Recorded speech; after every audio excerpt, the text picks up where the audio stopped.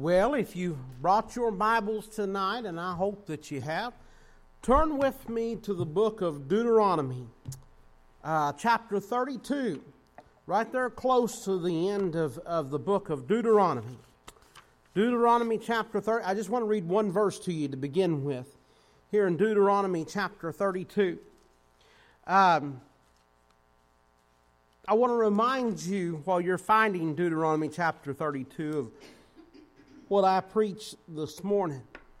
I began this morning with the story of Balaam and the king of Moab, Balak. And I read to you the verse where, one of the few good things that Balaam did and said was when Balaam said, "All that the Lord speaketh, that I must do." And I took that and kind of went from there. And I told you that there is several things in the Bible that it talks about that we must do.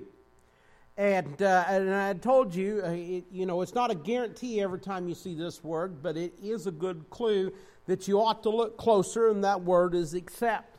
And I give you 3 or 4 examples after that of scriptures that use that word accept, and I told you it's mandatory. Mandatory that we be saved, mandatory that we repent in order to get saved, mandatory that we have God's blessings on our life, mandatory, and so I went through all those things. Mandatory that God be with us. And so anyways, I've got a few more thoughts along those lines that I want to share with you tonight. And so in Deuteronomy chapter 32 and chapter 33 is what's referred to as the Song of Moses. This is the last song. This is the last time Moses speaks to them, right? So he sings this song and he gives his blessing, and that's it. He goes up on Mount Nebo, it says, to the top of Pisgah, and God shows him the promised land, and then he dies, and God buries him.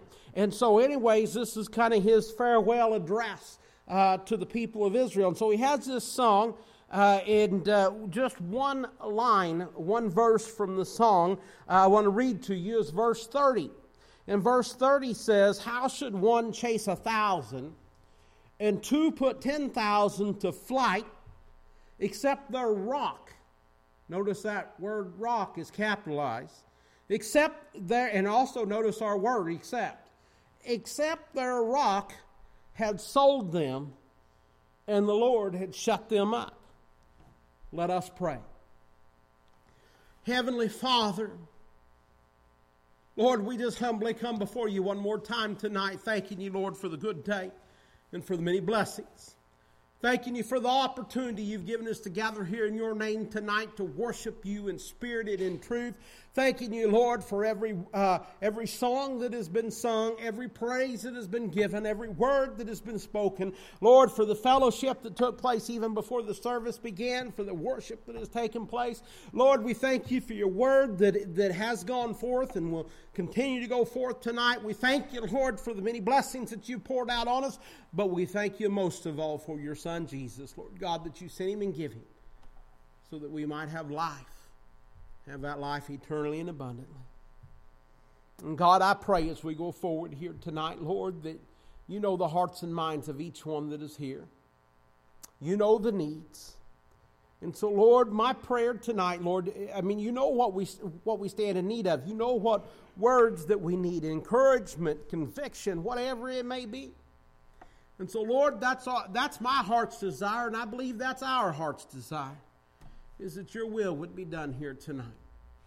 And so, Lord, I desire to preach your word, your message, in a way that pleases you and brings you glory. And I can't do that without your help, so I'm asking that you'd preach me one more time here tonight. God, that you'd give me the words to say. Lord, clear my mind of everything. Don't let me be distracted or my thoughts wander, but keep me focused on you, your message and your word. Help me to be the messenger that you've called me to be. God, I'm asking that you would use me as just a clay and vessel here to deliver your message, and I'll be sure and give you every bit of the glory for it. And I pray that each one of us here would have hearts to receive your word, your message, not what I say, but what you say. And God, I pray that we'd have receptive hearts, and that we wouldn't just be hearers of your word, but that we would be doers of your word. And your word would find a lodging place deep in our heart, Lord, where it could take root and grow and transform us from the inside out into the image of your Son. God, that we would leave here forever changed with a zeal to serve you and to follow you and a love for you and for your word. And God, just a desire to do your will. So God, that's only possible with you and through you. So, Lord, that's what I'm asking, is for you to do your will here tonight. And we'll be sure and give you every bit of the glory for it. And, Lord, I feel woefully inadequate here tonight. And I ask that you'd forgive me of where I fall short. And, God, that you would just, regardless of my shortcomings, that you'd just preach me anyways tonight. And we'll all be sure and give you all the glory because we love you. We worship you. We praise your holy name. We ask it all in the precious and holy name of Jesus. Amen. I look at this scripture. It took me a little bit. There's a part of me that was thinking, I actually don't know. There's a few different songs in the Bible. Moses has got this song. Miriam, his sister, has got a song. There's a few others that goes through there. I really don't know what it sounded like. I don't know if they would, pick a guitar and sing it like Mike would, or if it sounded like a poem or something completely different. I got some ideas, but I don't really know. And so anyways, there was a part of me when I was reading this verse. Now, I'm just being funny. I'm not being serious. There was a part of me that wondered if he just picked some of these words so that they would rhyme. They don't rhyme in English, but maybe in Hebrew. I don't know. No, I studied on it a little bit and trying to figure out what it is that God is saying here in this verse, and what he's saying through Moses. And he's saying to the nation of Israel, but he's not just saying to them, he's saying it to us today. And so he says, how should one chase 1,000 and two put 10,000 to flight? So he's saying, how can, we're thinking military action here, right? How can one man put 1,000 men on the run? How can two put 10,000 on the move? And so anyways, as I'm looking at that, he's asking the question there, and then he answers it. He says, except they're a rock. Okay, except, that's our key word we've been looking at through this, right? That clues us into this is something that must be done. Their rock, I pointed out to you that rock is capitalized, and he says their rock. I don't think he's talking about a pebble or a stone or that they carry around in their pocket. But I think he's talking about the same rock that the Scripture talks about when it talks about when he talks about picking us up out of the miry, reaching down and pulling us out of the miry clay and setting our feet upon the solid rock and establishing our ways and going, right? I think it's talking about the same rock that it talks about in the wilderness that Moses struck with he struck it both times with his stick. He wasn't supposed to do it the second time, but I think it's the same rock, right? When it's talking about Jesus, talking about God, right? That he is our rock. And so anyways, I think I know that that's what he's talking about there, right? He's saying, how in the world can one, right? I think the 1,000 and 10,000 is in this case is Israel. He's saying, how can one put a whole bunch of us on the run? How can two put 10,000 of us on the move, right? Except their rock, right? Except their God had sold them and the Lord had shut them up. In other words, except their God had abandoned them, had sold them out, right? And their Lord had shut them up, in other words, he had given them up, right? So, except that God had took his hand of protection off of them, had left them, right? And we see that. We see different instances throughout this journey. And then when you go on into the book of Joshua, you can see where they get away from God, and you can see the difference of when they go into battle, when God was with them and when God wasn't with them, right? When God was with them, despite the odds, they would be victorious, and when God was not with them, despite the odds, even if they were overwhelmingly in their favor and the people were scared to death, they would take an awful whipping. Right? It'd go the other way. So what's this verse about? God's protection. God's protection. It's mandatory that the Lord protect us. It must be. Now, think about this for a minute. If you think for one moment that you're going to fight all the temptations and the snares of the devil by yourself, you are mistaken. You and I on our own are no match for him. I mean, the Bible tells us that he is the God with a little g, the God of this world, the prince and power of the air. Right? Those that have had the great victories throughout time were those who waited and depended on the Lord. As we look through their journey and their times, every time that they had great victories, right? It was when they'd waited on the Lord, because He is the one that brought the victory, right? So in other words, God is our shield, right? He is our buckler. He is our protection, right? And when I think about that, I think about His Word, the Bible. He give us the Bible. He give us His Word so that we wouldn't have to face the devil with our own words, right? He gave us His power so that we wouldn't have to face the devil in our own strength, so we wouldn't have to battle our adversary, our enemy, in our own power, in our own might, in our own strength, right? He gives us His Holy Spirit so that we wouldn't have to face the devil, right? On our own and in our own power and with our own mind and with our own thoughts, right? Listen to me. People are failing every day because they are living lives without the protection of God. And I want you to understand tonight, you, along with me, will fail miserably. You and I will fall too, just the same as them, without the protection of God. That's why I say it's mandatory. That's why He says here, except. It's mandatory.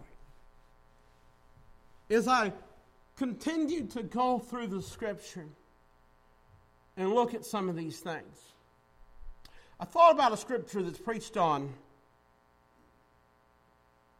I've heard it preached on several times. Amos chapter 3 and verse 3 says, "Can two walk together except they be agreed?" There's that word "except" again. I think it's absolutely mandatory that we be in agreement. Can two walk together except they be agreed? Can you walk with the Lord? Can I walk with the Lord except we be agreed? Can you and I walk together following the Lord except we be agreed? Right? Well, I mean, it's a verse about unity, no doubt about that. And as I look around today, it seems like there is more division and more strife in our land than it definitely at any time in my lifetime anyways. Maybe of any time ever, I don't know. And if we're not careful, we'll see that same strife and division creep into the church. Will we not? I mean, we look around and we rejoice in the things that God is doing, and we look right here in our own little congregation in the things that God has been doing, and the growth that has happened, and the people that He keeps sending our way, right? And the people He allows us to minister to, and the salvations that we saw, and the ones that we've gotten to baptize in different places and ways that we've gotten to minister, and as things have went with the children, and so on and so forth. We look at all that, right? And we see God's hand at work there, right? We see Him working, and He's working through us and through our congregation and what we're doing. And so the only way that the Bible makes it clear, the only way that can happen is lest we be in agreement, lest we be agreed, right? And so we've got to be in agreement with God. In other words, we can't be going on our own, doing our own thing, our own way, right? We're striving to do it with God and in God's way, but yet and it's more than that, it's deeper than that. You and I have got to be on the same page. We've got to be in agreement, right? And so we've got to be careful because the old devil doesn't like that at all. Right? You don't think for a second that he's fine with that and he's just going to sit back and let her ride. No, he's going to do everything that he can. That's why you hear all these stories about the silliness and the nonsense and the stupidity, right? And it's almost like a cliche or a joke, but the sad part's the truth. You've heard stories of churches dividing over the color of the carpet or curtains and silliness and nonsense like that. But the thing is, and it gets told all the time like it's a story or a cliche, and we almost sometimes might think, well, how in the world could people be that silly to get that bent out of shape over something like that? But the truth is, that kind of thing happens. And if you think about it for a minute, if you get to looking, right, and you see that what it takes, right, for to be working with God and to see something happening is there's got to be agreement. In other words, there's got to be unity, and things are going good, right? The old devil's going to do what he can to get in, right? And you see him start to get in, and next thing you know, there's division and strife, tearing things apart. And so I look at this, and I look at what he's saying here. And I look at what is happening in our land, and the division and the strife that is there. And listen to me, if we're not really, really careful, it's going to creep in here too, because don't fool yourself. The old devil is doing everything he can. He's looking for a crack to get his foot in the door. And so the reason, as I think about this, that we get into division and strife, and the reason that we see all this happening in the world is I think we see the world trying to agree on the wrong things. I think when we see it happening in churches, it comes out of a place of trying to agree on the wrong things. The only way we can walk together is to agree. And the only way we can agree is to agree on the Bible, on the God's Word, on what God says. It's not about what I think or what I say or what you think or what you say. It's not about my preference or what I want. It's not about yours. It's about God. And when I think about that, I think the only way that we can walk together is to agree. And the only way that we can agree is to agree on the Word of God, to agree on the Bible. And I don't misunderstand what I'm saying here. I don't mean to be in complete 100% sync on every minor variation of every interpretation of every doctrine in the Bible, right? That's not what I'm talking about at all. We ought to be able to discuss the Word of God and throw around some different ideas. And that's not what I'm talking about there, right?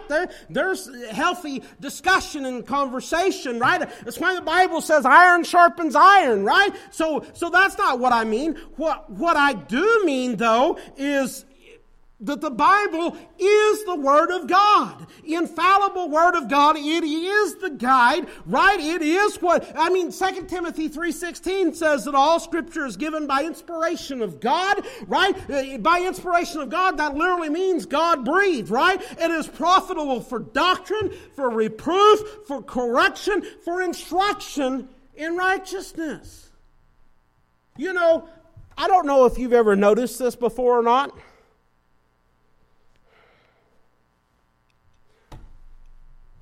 Time out. Pause for a minute. You see me pulling up my pants a lot. I don't think I'm going to be able to wear these anymore because I'm about to walk plumb out of them. So I'll do my best to hold on to them, all right? I may need somebody to get me a rope in a minute, though. Now back to the strange effect, and I'm not talking about my pants now. The Word of God has a strange effect on people. Here's what I mean by that. It either drives or it draws. Now you think about this for a minute. if we agree on the Bible and on the Word of God, we will be drawn together and we will walk in unity. But if we disagree on the Bible, now remember, I'm not talking about every minor variation of every interpretation of every passage. That's not what I'm talking about. If you think that's what I'm talking about, you're missing what I'm saying. If we disagree on the Bible, fundamentally, we will be driven apart, and there will be strife, and there will be division. Can two walk together except they be agreed?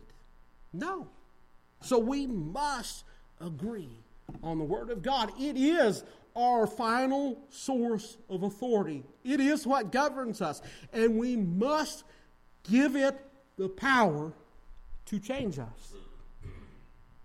Do you hear me?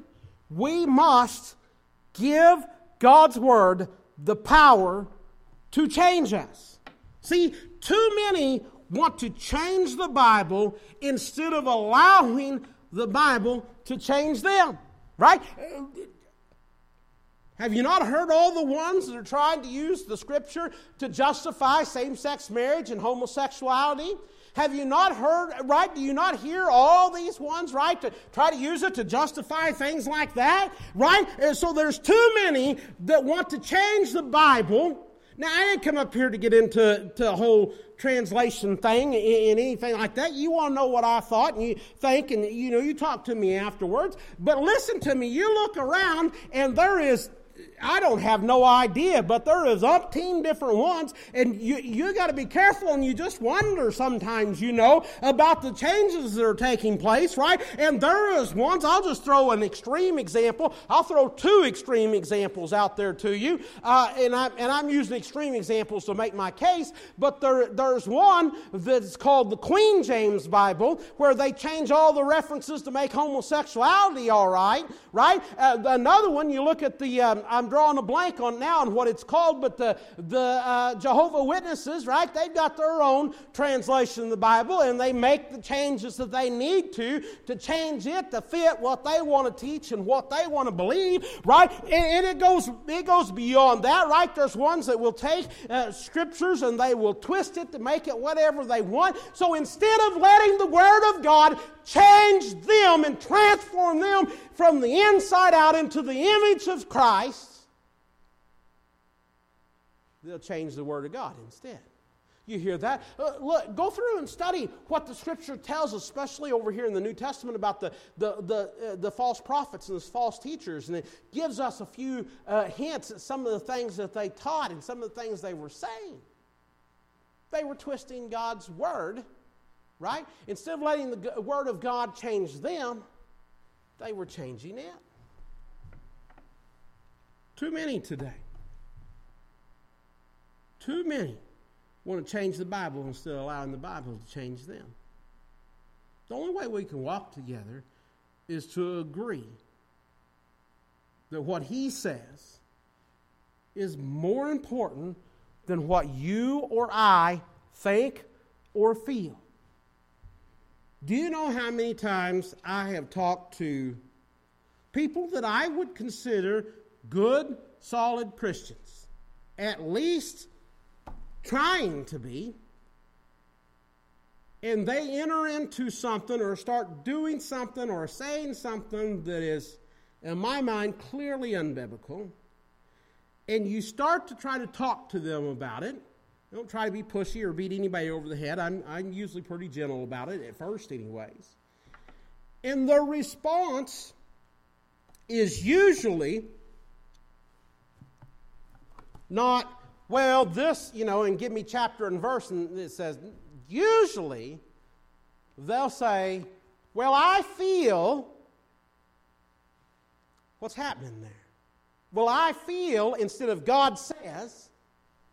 I will never, ever forget. I was talking to a gentleman one time, and I won't name his name, not openly, publicly like this, but anyways, what he was saying and wanting to do was very unbiblical. I just think it was pretty cut and dry that it wasn't right. It wasn't biblical. And he kept saying, well, I feel like this is what, and then, what the issue was. And we were in my office right back there, and my Bible was closed like this, sitting on the desk, and I finally just slid it over as close to him as I could and said, you're going to have to show me where it says that. Well, he never even touched my Bible. He never even tried to open it up. You see what I'm saying? If we're not careful, that's what we'll get into.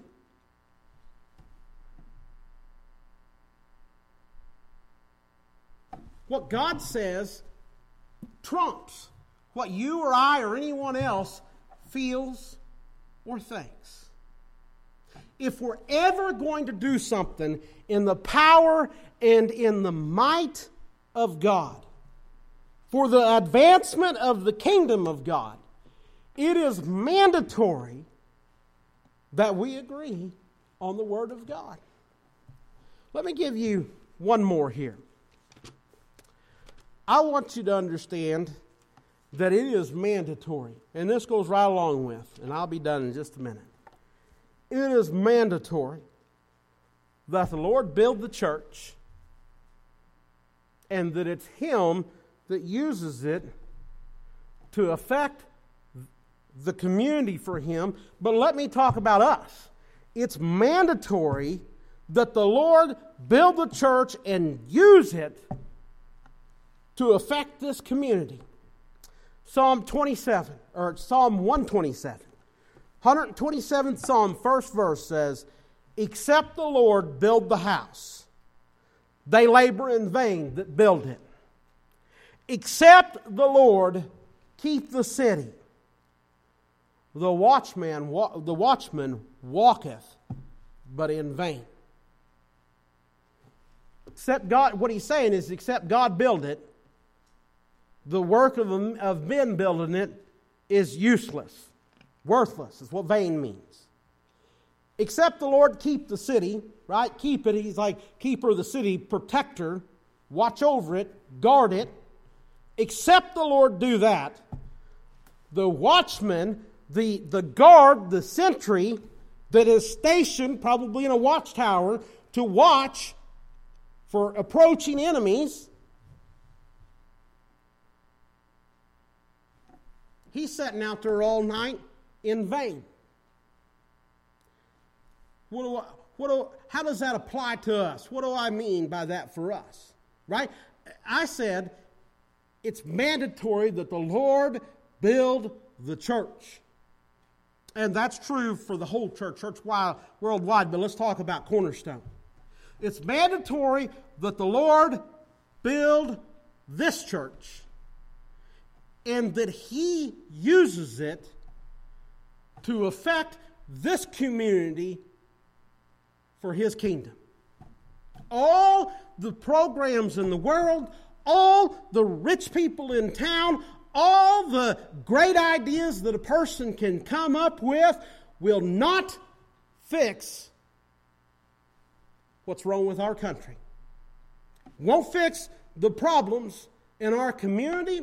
Won't even fix the problems in your family or that you might have. It is the Lord that must work and must move on the hearts of people. That's the only way. That is the only way that it will happen. Churches are failing everywhere that you look. Preachers are falling all over the place. I firmly believe that one of the reasons that this is happening is because they have forgotten the simple truth that I'm trying to share with you right now. Except the Lord built it, it's in vain. Except the Lord keep it, it's in vain.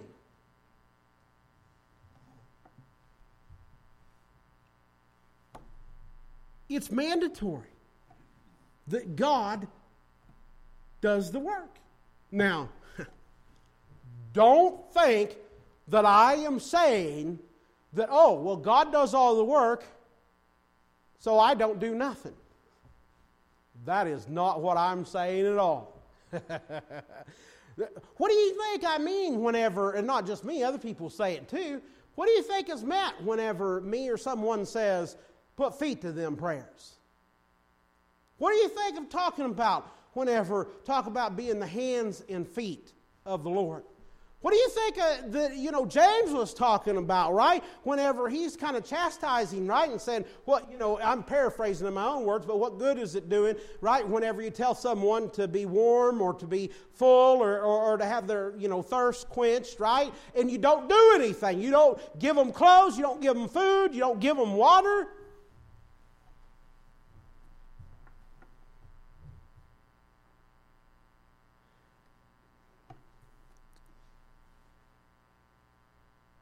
It's mandatory that God do the work. We have got to keep in our minds, this is not our church. Now, I use that phrase, you use that phrase, we all use that phrase, meaning this is our church as in, this is where we go to church, this is where we meet together, this is where God has placed us to work in His kingdom, and that's fine. I'm not criticizing that. That's what I do say, and that's what I will continue to say. What we've got to remember is this is not our church as in, I own this church, you own this church. Right? I mean, yeah, I understand legally the government looks at it as the members of the church as who technically owns the property, but we've got to understand that this is not our church, it is God's church. The ministries of this church, they're not our ministries, they're God's ministries. And you know what that means also? The results,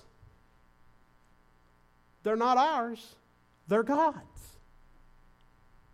Therefore, the members and the workers in the church, you know what we need to do?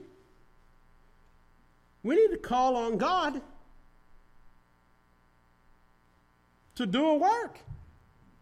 And we've got to stop depending on our own efforts, right?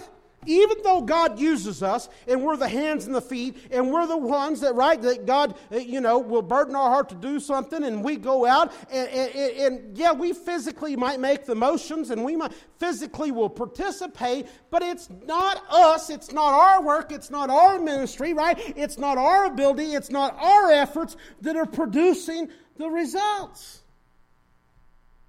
So often, and maybe I'm the only person that does this. Maybe you never do this, and if you don't do it, then praise the Lord.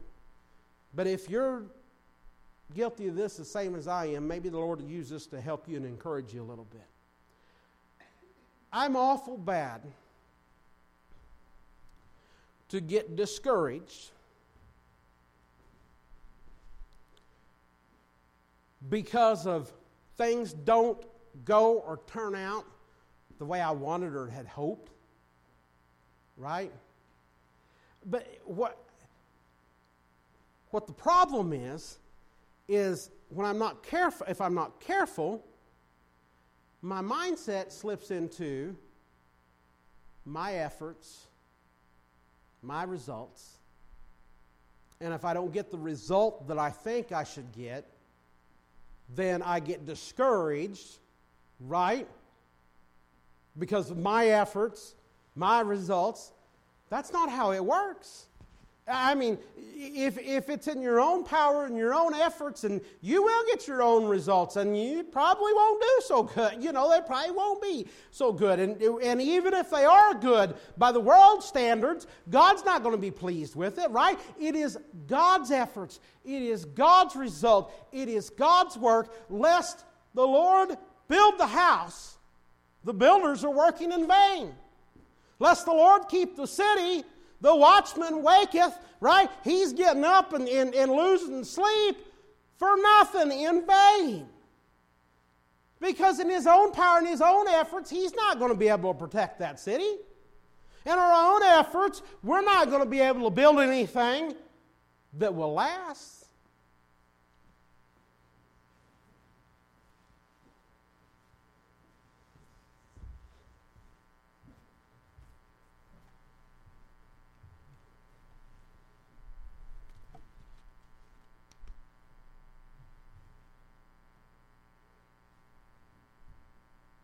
we've got to be about our Father's business.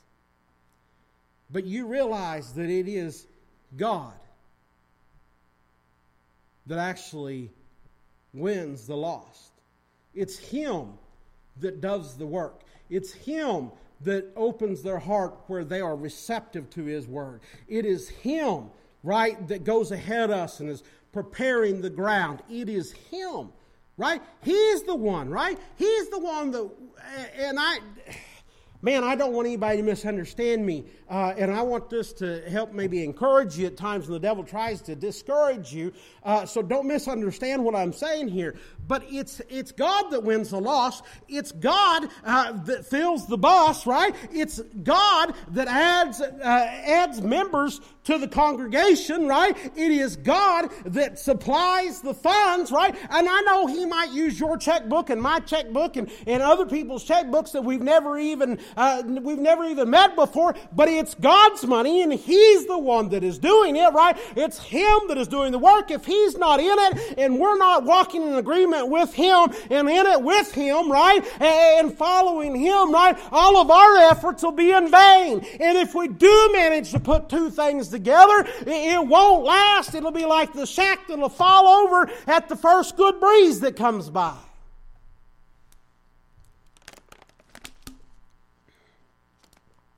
It's God that gives us the vision. He's the one that convicts the sinners. It sure ain't the preacher. It amazes me.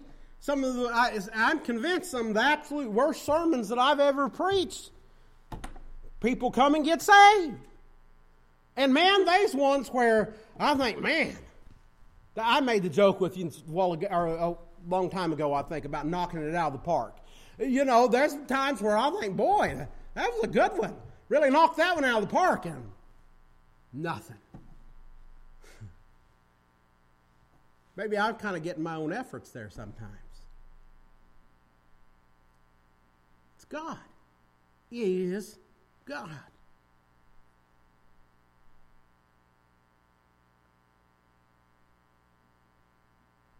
Let me ask you this: how is it that you and I can come here and expect to see great things done for the Lord, right? I hope every one of you, want to see great things done for the Lord. But honestly, how is it that we can come here and show up here every time we're doing something, every time we have a service, every time whatever, and expect great things to be done for the Lord if you haven't even prayed and asked God to do them? Listen to me. The preacher can't do it alone. The deacons can't do it alone. The teachers can't do it alone. Whoever is leading whatever is taking place, they cannot do it alone. We must have God. It is absolutely mandatory. I'll tell you just how serious and how important, how mandatory it is. You realize that I look at what's been happening with our children's ministry. And I'm thankful for what God's been doing. But you realize that there is little kids all over this community still that need to hear that Jesus loves them. They need to know that God can make a difference in their lives. But it is God that must do that work. God's got to build the house. The children in this community, they need a church that not some man has built. They need a church that the Lord has built. They need a church that they can come to and know that God will work in their lives through that church and the ministry that it's doing, because they're agreed and they're walking together with the Lord, and God is doing the work, and they're just the hands and feet that He is using, right? They need a church in this community that the Lord has built, right? And the parents of those children, they need that same kind of church. and the broken and sin-ruined people in this community, they need to know that there is a place that God has built in this community where they can find refuge and hope. Listen to me here. The lost need to know that there is a place that the Lord has built where they can find true salvation, right? They need to know that there is a place the Lord has built where they can find peace that passes all understanding and grace that is absolutely unbelievable. The members of this church, the ones who are part of our church family already, they need to know that the church that they belong to, the one that they call our church, is more than just a meeting place for people to come out to once or twice a week and do their religious duty on Sunday or whatever. They need to have the confidence that the Lord built this place. The work that is happening here, God is the one that is doing it. And that they can bring their loved ones and their friends here and know that God is working here in the midst, and God is the one who can change them and their lives forever. I'm just trying to say that man has built too many churches. We need some churches that are built and empowered by God. I think it's fair to say it's absolutely mandatory.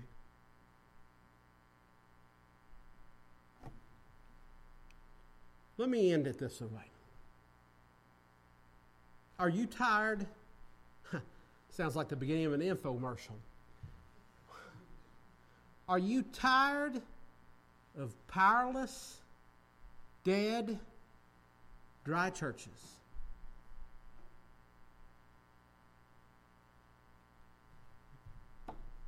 Then do something about it. And you might say, wait a minute, you just said God's got to do it. Well, yeah. But listen, it's not time for congregations to move or for them to close down. I don't like to see any church close or anything like that. It's time for all of us, now I'm pointing the finger at you and me, every one of you that just sat there and nodded and agreed, and I heard several verbally agree with me, that there's too many powerless, dead, dry churches. I started saying our land, but right here in our community. And let's be honest, we've been there too. We've struggled with it at times.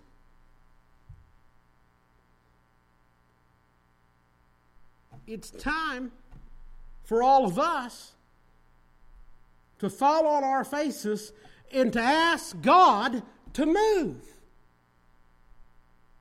Ask God to move in your life. Ask God to move in the lives of each one who's a part of the churches here in our community that we were just talking about, that we were concerned about, not just here throughout our land. But it's especially, I guess I need to be talking about us because we're the only ones here tonight. It is time that we fall on our face and we start asking God to move in our lives. And we start asking God to move here in Cornerstone in our church. And we start asking God to move here in our community. I'm telling you right now, right? We've heard about some good things that's going on, but they still a lot of lost people, a lot of sin-ruined people here, right? They still a lot of little kids that need to hear that Jesus loves them and needs to know that there's hope, right? And listen to me, the lost are depending on you. Those little children I've been talking about, they are depending on you and on me, right? The other members in this church, the ones that are not here tonight, right? They are depending on you and I, right? I'm as the pastor here, I'm telling you right now, I'm depending on you. It's mandatory. It's mandatory that we seek God to build this work and to make a difference in this kingdom, in this community for His kingdom. It's mandatory that God do it. So I'm asking you tonight.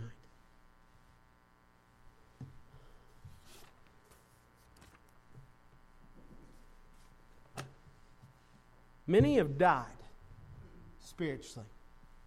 Churches, individuals, families. Many have died not because of a lack of effort,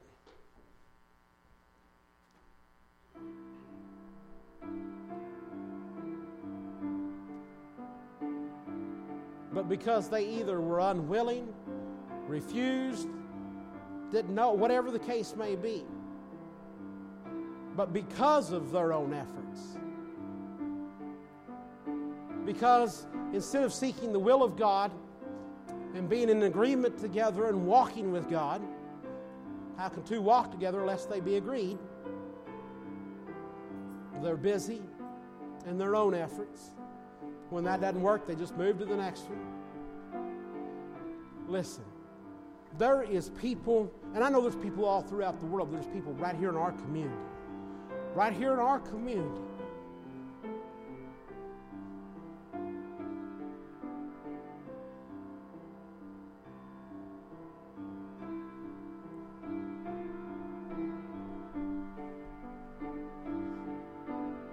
That's depending on us.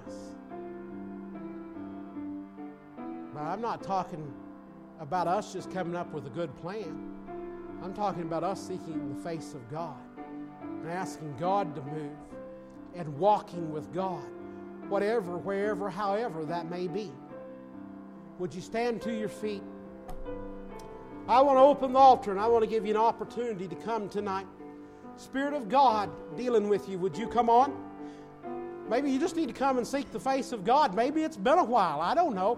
Come on now. This ain't a time to lay back. This ain't a time to hold back. Listen, there is people who are lost and dying. There's people without hope. There is people I mentioned a while ago how many people there is in our community who need to hear, who need to know that the Lord loves them and cares about them, who needs to know that God will forgive them, right?